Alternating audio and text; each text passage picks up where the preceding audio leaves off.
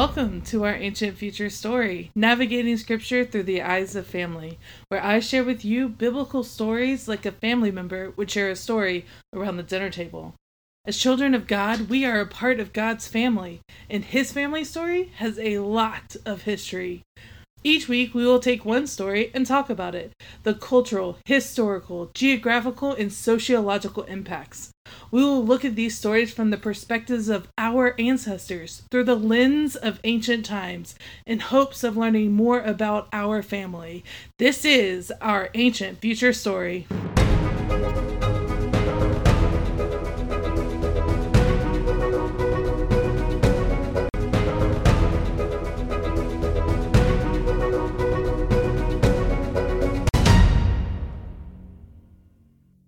Welcome back to our Ancient Future story. I'm Vic, and I am so excited to share with you another story today. I know it has been a long time since we have stepped into the pages of history together, but I am so excited to be back and share with you this new story. Next few weeks, we will be walking through the life and book of Ruth. Ruth is a fairly well-known character. She is known for being the Moabite woman who became the daughter-in-law of Naomi. She is often quoted, "Where you go, I will go. And where you stay, I will stay." And she has this wild love story that ends with her becoming the great-great-grandmother of King David, in the direct family line of Jesus. Today we're going to just begin her story, and then over the next few weeks we will dive into the rest. I hope you're ready. I am excited to share her inspiring life. My hope as we dig into her story is that we will see more than ever before. So sit back, grab a cup of coffee or something to drink, and get ready to hear the story of Ruth.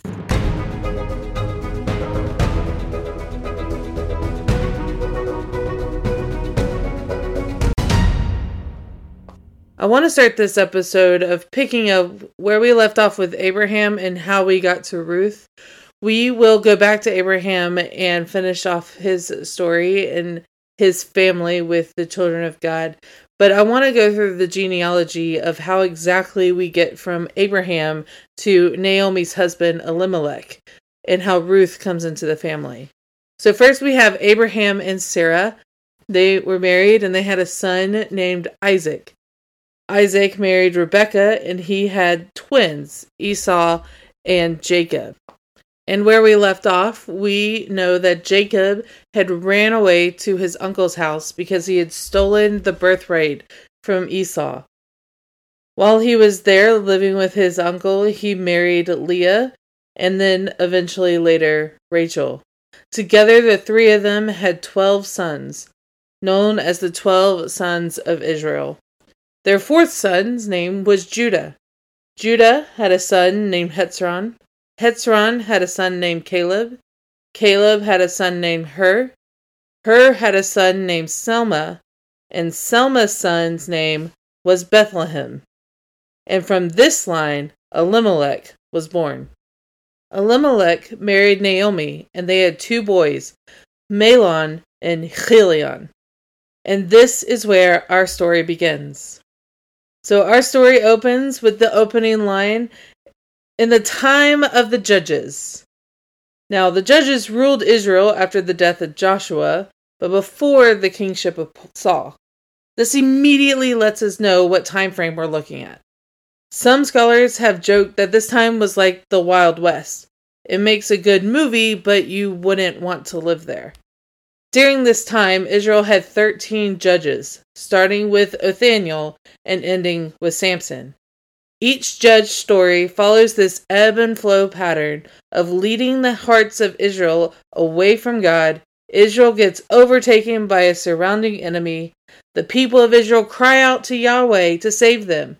Yahweh raises up a leader who defeats the enemy and rules as judge, and the people of Israel follow Yahweh all the days of that leader's life. But once they died, they start following their own evil path again, and the whole cycle starts over. This is the backdrop for Ruth's story. Judge Ehud was ruling and not following the Lord. There was a famine in the land, so Elimelech took his family to Moab. But while they were living there, Elimelech dies. Mahlon and Chilion both take wives from the people of Moab. Chilion marries Orpah, and Mahlon marries Ruth. And together they live in Moab for 10 years. But then tragedy strikes again, and both Mahlon and Chilion die, leaving Naomi, Ruth, and Orpah widowed and without hope. Naomi gets up to head back to Bethlehem because she had heard from the fields of Moab that Yahweh had given food to his people. Her daughter-in-laws got up to follow her, but she stops them, prepared for a quick goodbye. She thanks them for their kindness they have shown her, especially in her grief. But then she kissed them, and they wept together. Naomi then begs them to return to their mother's house so that they can be taken care of. She asks them, "Would you wait around for another child of mine? Even if I were to be pregnant today, would you wait until they are grown? No, don't follow me. Go home to your house." At this, Orpah kissed Naomi and headed to her mother's house. But Ruth clung to her. Ruth looked at Naomi, at her mother-in-law, and said these famous words, "Where you go, I will go. Where you stay, I will stay. Your people will be my people. Your God will be my God. Where you die, there I will be buried. May the Lord do to me and do so severely if anything but death separates me from you." Historical fun fact. It's important to note that Moabites did not solely serve Yahweh. They also served Canaanite gods like Baal and Asherah, in addition to Yahweh. So here Ruth is agreeing to denounce her gods and serve only Yahweh. That was huge in this time. No one did that. They would just add a new god to the gods they were already serving. But Ruth was choosing to follow Yahweh. It was more than just saying, "I'm going with you, Naomi." She was committing to a life as an Israelite. So Naomi, seeing this faith in Ruth and how determined she was, agreed to let Ruth join her back to Bethlehem. When they arrived back in Bethlehem, the town was abuzz about Naomi's return. But Naomi was not feeling the party vibe. She told the people of the town, "Don't call me Naomi. That means pleasant one.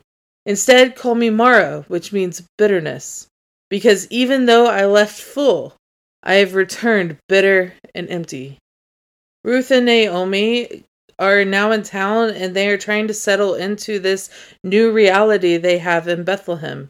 It is the time of the beginning of the barley harvest, which will be important to our story next time.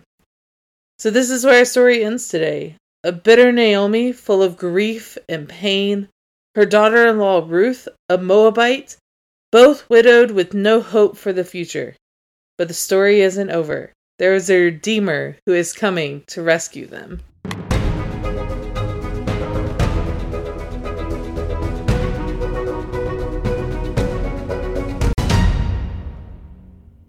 Our story takes place in a couple different locations.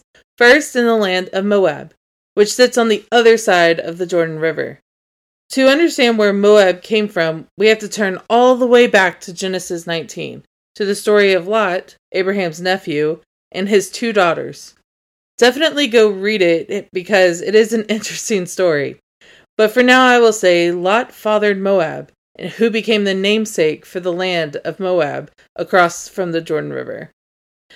The other location is Bethlehem, or Bet Lachem, means house of bread. This town was known for the barley harvest, and the bread they made every year. This is the same town that Joseph, the earthly father of Jesus, was from, and the same place that Jesus, in just about 1,000 years from this moment, will be born. I always love the fact that Jesus, who calls himself the bread of life, was born into a family line known for making bread, in a town called the House of Bread. But we will talk more about Bethlehem and the significance of the barley harvest in a few minutes. If you grew up in church, you have probably heard the story of Ruth and Naomi a few times, or at least parts of the story a few times. But there are four main things I think are interesting and that help shape the context of this story. Number one, why Moab? You may be asking yourself, why did Elimelech go to Moab? Wasn't Egypt the breadwinner at this time? Great question, and I had the same one. The chronology of Jewish history places Ruth's story between Judges 3 and Judges 4, during the reign of Judge Ehud. A quick refresher in case you don't remember Judge Ehud, he was the second judge of Israel after Joshua passed away. At this time, Israel did not serve Yahweh. They served Baal and Asherah. Because of this, Yahweh gave them over to the Moabite king, who ruled over Israel for 18 years, during which time the people of Israel cried out to Yahweh to save them, and God raised up a leader named Ehud, who through a fascinating adventure found in Judges 3, I highly encourage you to go read it later, he kills the king of Moab, and Moab becomes the subject of Israel for the next 80 years. It's during these 80 years that scholars believe that Elimelech moved his family to Moab. So moving his family to Moab made the most sense because it was an extension of Israel. The second thing I found important in this story, Ruth's speech of where you go, I will go. Ruth makes this amazing speech. Where you go, I will go. Where you stay, I will stay. Your people will be my people. Your God will be my God. Where you die, there I will be buried. May the Lord do so to me and do so severely if anything but death separates me from you. But what is she really saying? What is she really giving up by following Naomi? And to answer that question, we first have to know how widows are treated during the time of the judges. To be a woman in this time was to be owned by a man and the men around you. First, you are the property of your father. And then if your father dies and you have brothers, you will come under your eldest brother's control. And then when you marry, you will be property of your husband. And if your husband dies, you'll be the property of your sons. This was, of course, because of the social construct of patriarchy that put women into this position. Without a man, a woman could do very little in this culture. They had no social standing, they had no access to jobs, which in turn meant they had no money of their own. Their only purpose was to keep the home and raise the children. However, if a woman was to become widowed, she would be left at the mercy of her sons. It would then be the son's responsibility to take care of his mother, which means provide basic needs like food, water, shelter, as well as giving her social standing in society. But if a woman didn't have sons, or her son died, she would be left to fend for herself, which means she will likely be homeless, left without any way to make money. She would have a difficult time finding food. In short, she would be completely without hope, which is why the Levitical law says, and Jesus also reiterates it later over and over again, to care for the widows and orphans, because they literally have nothing. The only option she had was to go back to her father's house, his bet Av, assuming he's still living, and hope he can find her another husband. Or, like in Naomi's case, she needed what the Levitical law called a redeemer, which is a male relative who would take the widow as their wife and have children with them to preserve her husband's name and family heritage. This is the life Ruth was agreeing to. When she told Naomi, where you go, I will go, she was saying, I'm with you, even though I know it's going to be really hard, even though I don't have anything or anyone to hold on to, and I'm not even sure how we're going to make it. But I'm here with you, and we're doing it together, no matter what.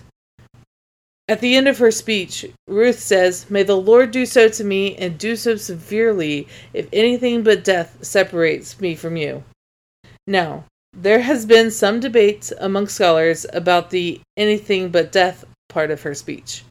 Was she talking about the physical death that would separate the living from the deceased? Or was she saying, let nothing separate us even in death, which would imply the promise standing even in the afterlife? Which begs the question, what did the ancient Israelite believe about the afterlife? Could family members go with them? On one hand, it's probably safe to assume that ancient Israel did not believe in the eternal life that we do today. So, when someone died, that was the end. The ancient Israelite understanding of the universe was broken down into 3 parts: the heavens, the earth, and Sheol, or Hades. The heavens is inhabited by Yahweh and his host of angels. Only immortals can live in this realm. Earth is inhabited by humans and mortal beings, and Sheol and Hades is the realm after the dead. Immortals could descend downward, like the angels in Jacob's ladder, or Yahweh showing himself to Moses, but the movement could only go one direction, down. There was no expectation that mortals could reach heaven, much less enter it. So this is a good argument for Ruth to claim to stay with Naomi until the physical act of death separates them, because they would literally be in different realms.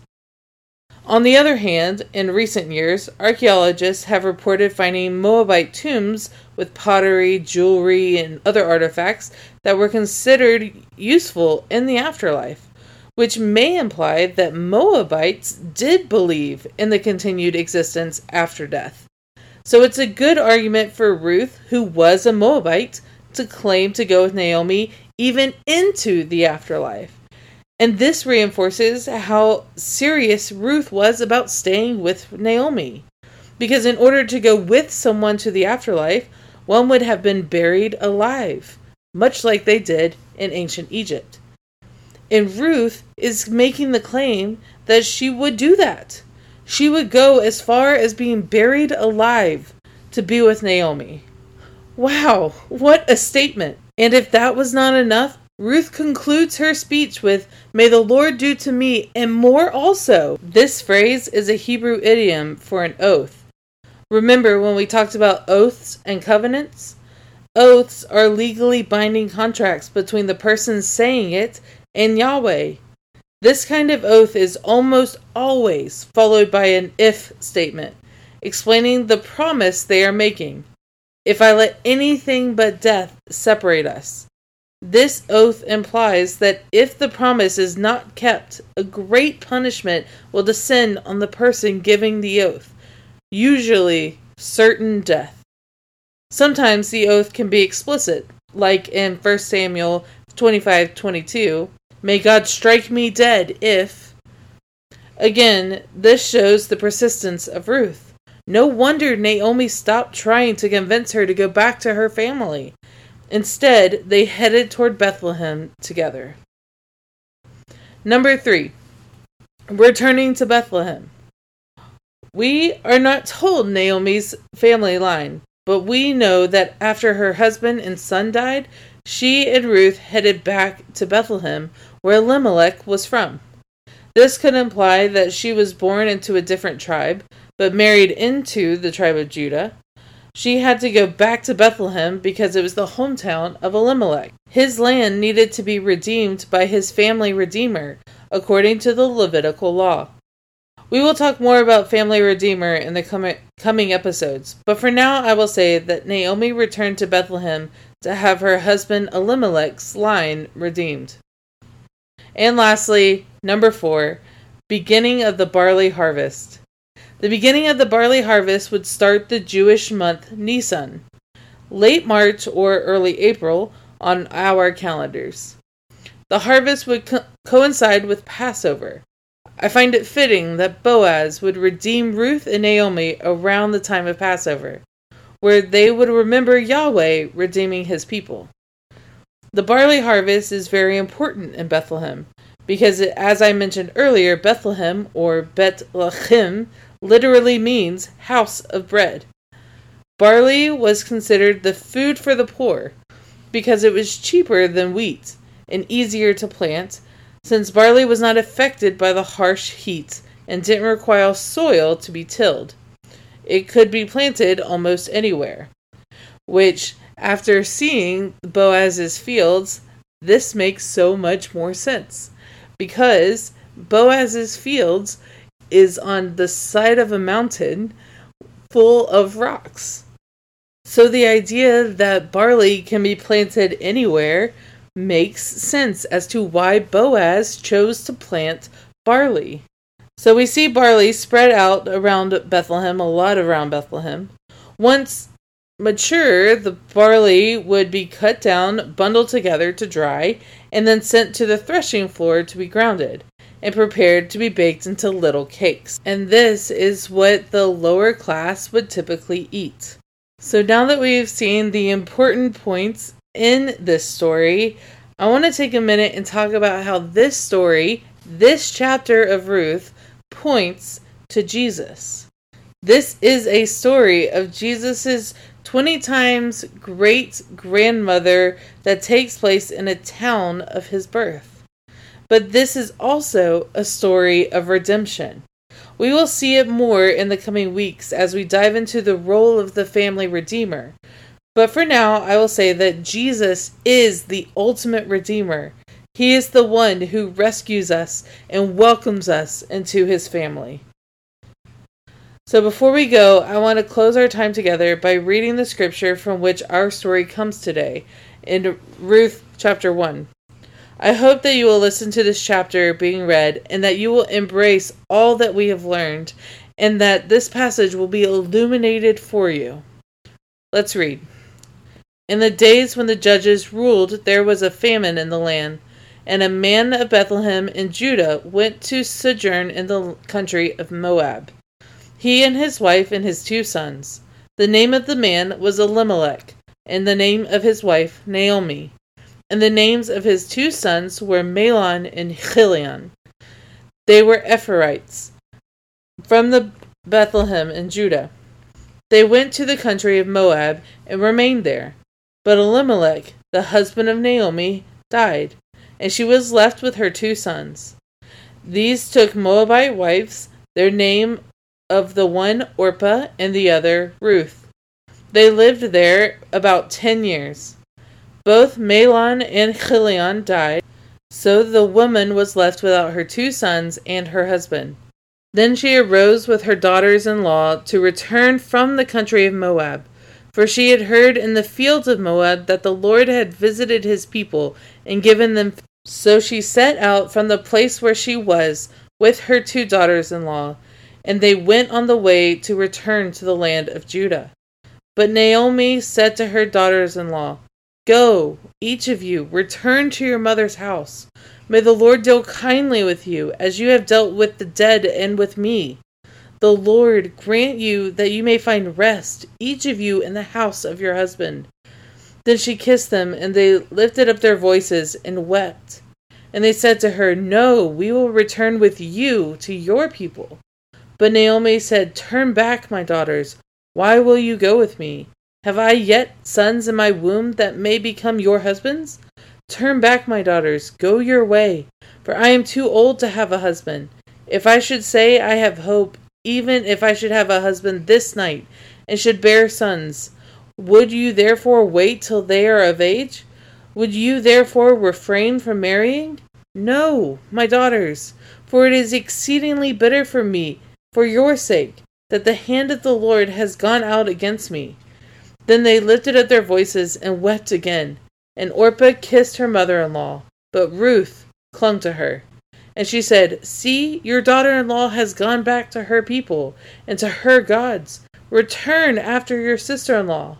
But Ruth said, "Do not urge me to leave you or return from following you. For where you go, I will go. Where you lodge, I will lodge. Your people shall be my people, and your God, my God. Where you die, I will die, and there I will be buried. May the Lord do so to me, and more also, if anything but death separates me from you." And when Naomi saw that she was determined to go with her, she said no more. So the two of them went on until they came to Bethlehem. And when they came to Bethlehem, the whole town was stirred because of them. And the woman said, "Is this Naomi?" She said to them, "Do not call me Naomi. Call me Mara, for the Almighty has dealt very bitterly with me. I went away full, and the Lord has brought me back empty. Why call me Naomi, when the Lord has tested against me, and the Almighty has brought bitterness upon me?" So Naomi returned, and Ruth the Moabite, her daughter-in-law, with her, who returned from the country of Moab, and they came to Bethlehem at the beginning of the barley harvest.